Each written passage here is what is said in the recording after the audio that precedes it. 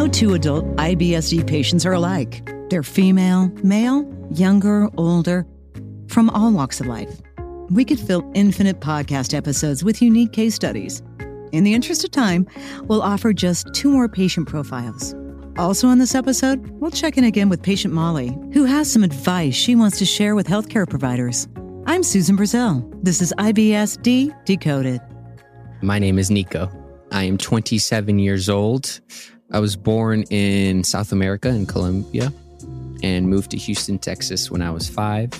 I am currently in Tucson. I live with my fiance and my dog. I am a freelance video editor. That's remote work. That's working at home. Cameras and film and stuff. I'm just always worried about what's going to happen if I'm going to have IBS-D symptoms. I always try to pick the ones that I'll feel more comfortable with. Events at hotels or things like that always have bathrooms at hand. So the first time I started experiencing symptoms was my sophomore year of college. It was a pre-semester retreat where a bunch of students went to sort of like a campground with different cabins. I just remember feeling embarrassed. We're all sitting in the cafeteria area, and I had to get up several times to go to the bathroom because my stomach was just so messed up. In college, I lived off campus. I would have to take city buses to go straight to campus, and there are no bathrooms on a city bus, so that was always in the back of my mind. And then also you're sitting in long lectures, a couple hundred students. My stomach, I could feel it churning inside, and it would be making lots of noises. Yeah, it wasn't pleasant for sure. I would start getting nervous. My hands started getting clammy because I needed to go to the bathroom, but I didn't want to get up in front of all these people multiple times throughout the class. It would have a sense of urgency to it. It was very uncomfortable. I was having issues because of having a lot of diarrhea, but I tried not to let it stop me from, doing certain things that I really wanted to do. In the morning is when I would go the most. You are constantly worrying about knowing where the bathrooms are at all time or having to go. Even taking my dog out for a walk around the block. Like I'd constantly think, well, I need to go to the bathroom even just for these 20 minutes that I'm taking out my dog, or like going to the grocery store. I would have typically around 7 to 8 bowel movements a day. I knew that something was not right at this point. So I went to the local college clinic, the health clinic, and I told the doctor there what was happening. I did a stool sample, and she prescribed me something to help. And the stool sample was fine and everything. That was the end of that. Back when I went home to Houston, I met with my general practitioner, and she set up an appointment with a gastroenterologist. He was like, oh, you can just take an anti-diarrheal over-the-counter medication with you whenever. The second over-the-counter medication that I have taken and that I continue to take today is bismuth. The first time a doctor asked me if I had bloating, I had no idea what that was, and I told them no. But then I realized that, oh, wait, yeah, my stomach is very bloated. It's like, okay, we want to do several tests here and there. And one of them was a colonoscopy. That was a lot of fun. He said, basically, we run all the tests. Everything looks good. It looks like it's IBS-D because there's not one test that tells you specifically you have IBS-D. And then I went back off to college for the next 3 years and kind of just dealt with the symptoms until I met up with another gastroenterologist. She wanted to do a bunch of tests as well and another colonoscopy, and it was just going to be the same thing. I didn't want to go through all that and, expenses and all that. So throughout my IBS-D journey, I've tried a lot of different things: yoga, meditation, medication, exercise, hydration. I've tried hypnotherapy. I met up with a dietitian and she helped me to do the whole low FODMAP diet. All the things that I've tried have helped in some way. You know, it's not one thing will make everything better. It's not the solution because I don't want to have to rely on something to get rid of the symptoms. I want to figure out the main cause of what is causing these symptoms. And so if there is something that can help with the root cause of the symptoms, then for sure I'll be definitely up for trying anything. My fiance, her name is Carolina. We met in school. Hiking is one of our favorite things to do. If it's a really long hike and I'm not up to it, then you go do a much less of a hike. We also like to go to concerts a lot. I always get the aisle seat. Same with planes. And we're actually getting married in October, and we're excited for that for sure.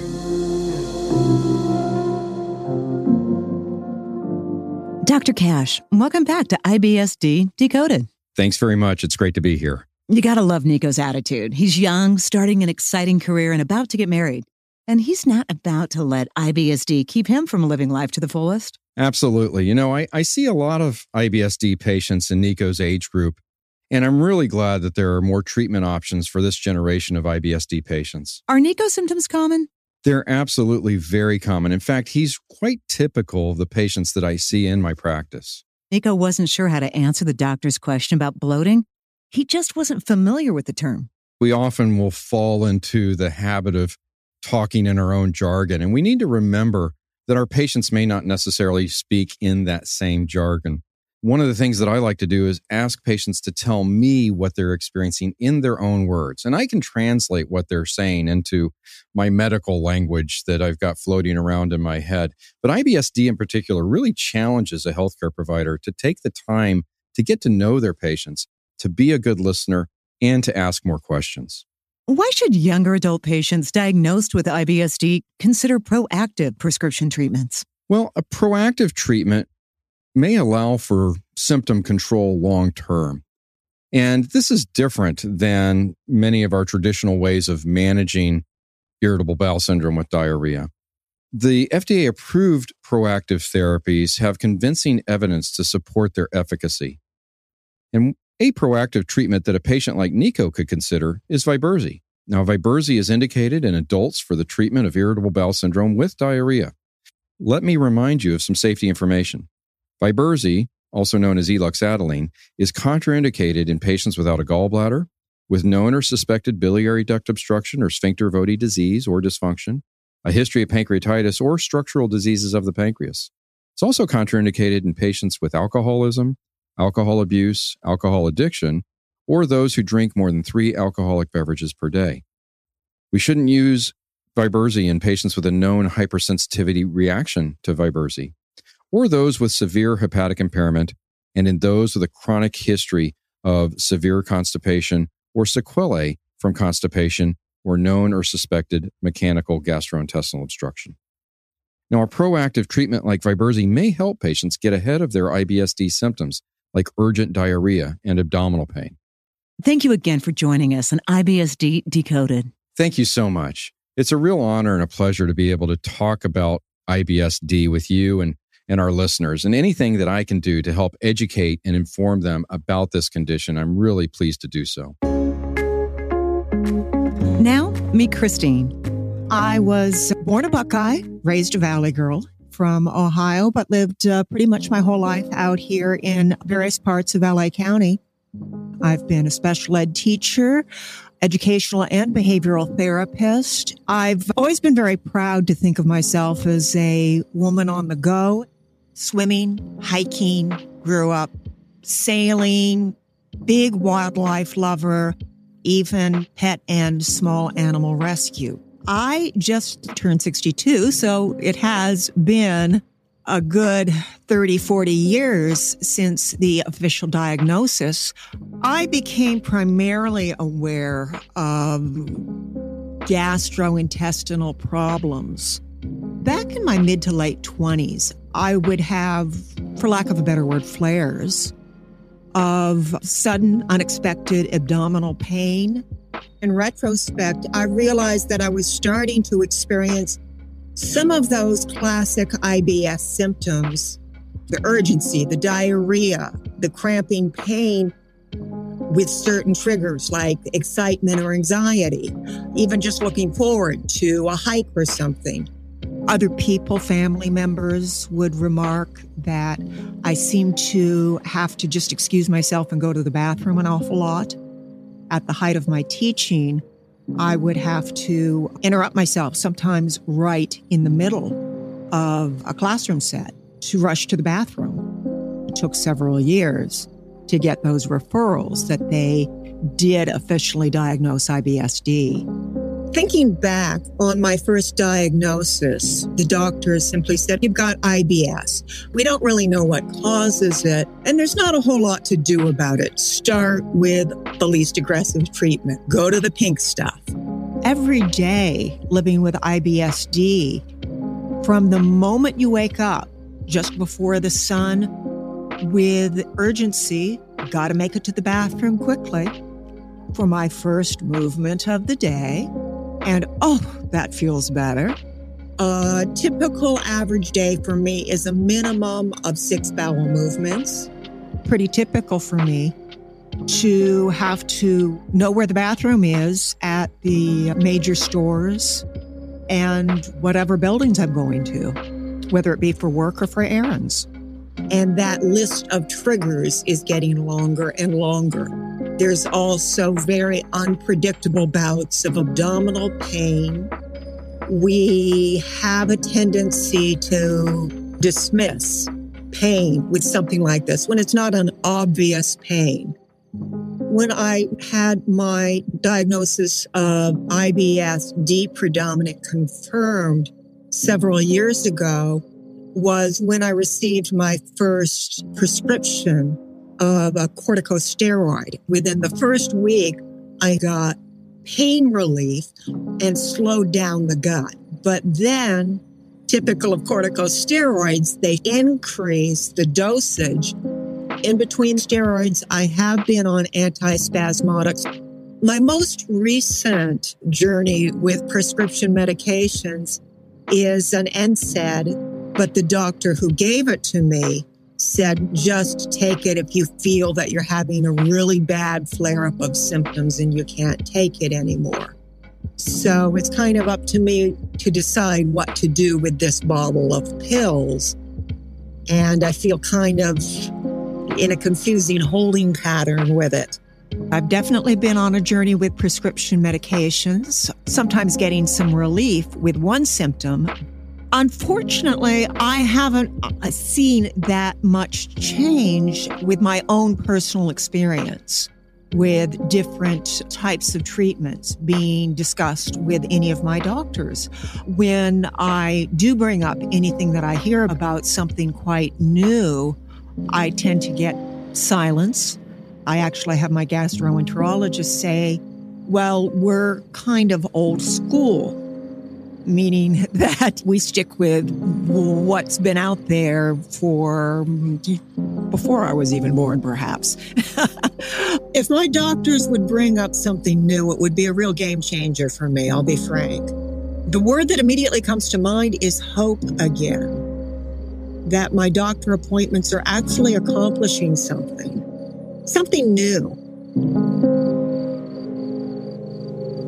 Dr. Sayek, welcome back. We started our podcast series with a discussion between you and patient Molly. We're going to end that way too, but first, I'd love to get your reaction to Christine's story. 62 years old, very active lifestyle, still searching for a consistent solution to her IBS-D issues. Is Christine a candidate for Vyburzi? Absolutely. So unfortunately, many of our IBS-D patients have lived with symptoms for a long time, and they come to assume at a certain point that this is the way things are just going to be, that this is normal for them. Our friend and patient Molly has joined us from Atlanta. Hi, Molly. This is Dr. Sayek. Hi, Dr. Sayek. Recapping from episode 1, Molly is 33 years old, recently married. She was diagnosed with IBS-D about 10 years ago. When you first started seeing doctors about your symptoms, Molly, what was their reaction? Well, their reaction was, oh yeah, you probably have IBS. just go relax. You just need to relax. I felt like defeated. I felt alone. I felt like kind of helpless. Like, how am I going to get better? I just felt like they didn't care. Dr. Saig, we don't know how common that attitude was at the time. Fast forward to today. Do most providers take IBS-D symptoms seriously? Yes, most physicians do because they realize that this is a common disorder that has a major impact on the patient in terms of their functioning and quality of life. Molly, I can't think of a better way to wrap up this podcast than with your advice to healthcare providers. They're listening right now, and the microphone's yours. I cannot say this enough, but it is so critical to listen to your patients, making them feel supported, and explaining things in a way that they will understand. Ultimately, it's the patient that has to live in their body with this disease. So their needs and their quality of life needs to be front and center, not the convenience or any other factors. You need to trust your patients. This is a partnership, and the provider has a role and the patient has a role.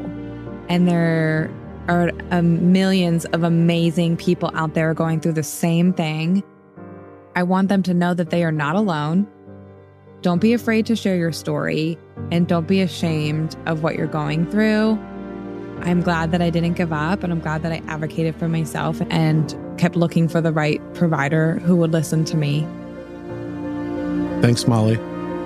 Dr. Saig and I will share some final thoughts in a moment. But first, let's review the important safety information.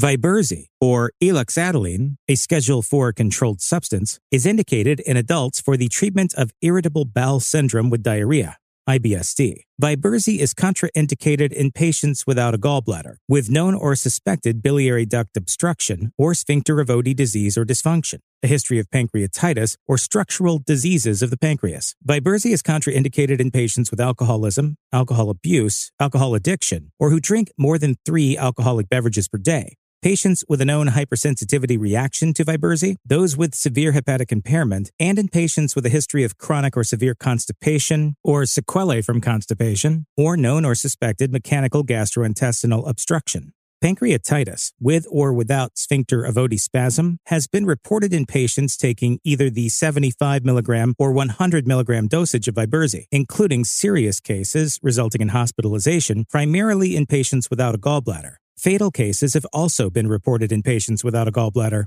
Vyburzi is contraindicated in patients without a gallbladder. Most of the reported cases of serious pancreatitis occurred within a week of starting treatment with Vyburzi, and some patients develop symptoms after 1 or 2 doses.